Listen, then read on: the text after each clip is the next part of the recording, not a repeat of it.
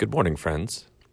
As we near the end of this podcast series and approach our final step, you may have noticed that there's some information that is maybe at odds with itself. The brain craves instant gratification, feels rewarded with instant gratification, and yet we have to trick our brains into thinking that the delayed gratification is the best kind, which we can do, but it's tricky. It's particularly tricky because that instant gratification feels so nice and it's right away. So our last step might be the trickiest one, although it doesn't have to be if you can, again, outsmart your own brain. If you can provide yourself with an instant reward for something that is actually delayed, your brain still thinks of it as an instant reward. And that aspect embodies the final rule of creating and maintaining a new system. Rule 1 was make it obvious. Rule 2 was make it attractive. Rule 3 was make it easy. And our last rule is going to be to make it satisfying. I'm Mr. Morales, Bosque's band director and self-proclaimed expert on practicing. And this is your Morning Meeting Podcast.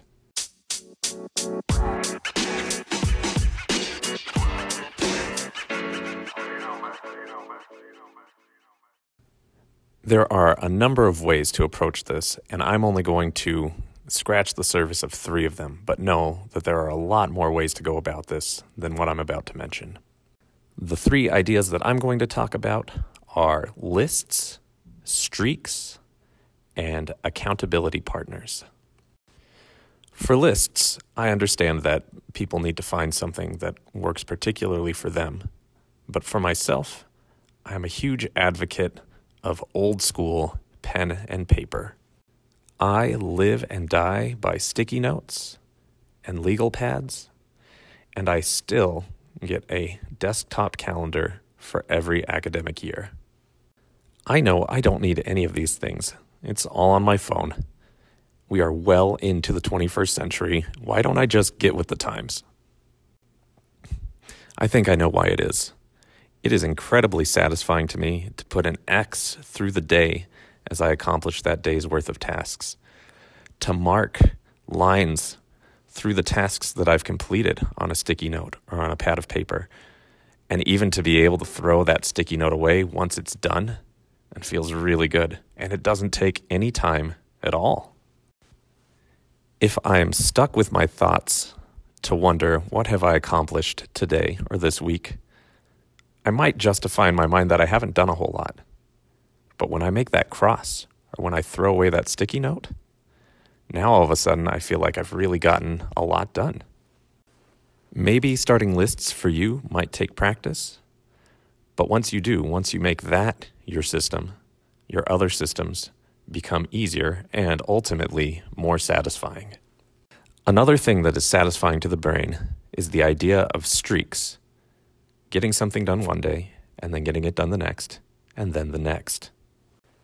Were you one of those people when Snapchat came out who wanted to see how many streaks you could have with how many friends?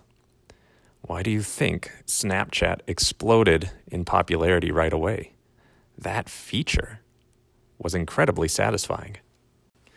The programmers knew it too, and they knew it would be just a little bit more satisfying if they added a little fire icon to it. Apply that streak mentality, that fire icon, to something that you want to pick up as a new system. Get excited about it every time that you get it done. Maybe add it to a list. Have something up that says that you accomplished it and make a mark every time you do it. And if you miss a day, that's okay. But then do what you can to get back on the streak train right away, or else not doing the habit will become the new habit.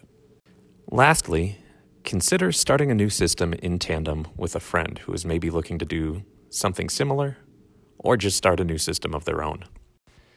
There is a lot of power and satisfaction in meeting the expectations of your friends as it is for them meeting yours. Obvious, attractive, easy, and satisfying. You have the tools. You've had them all along. And it is my profound hope that you can use them in ways that you never knew possible.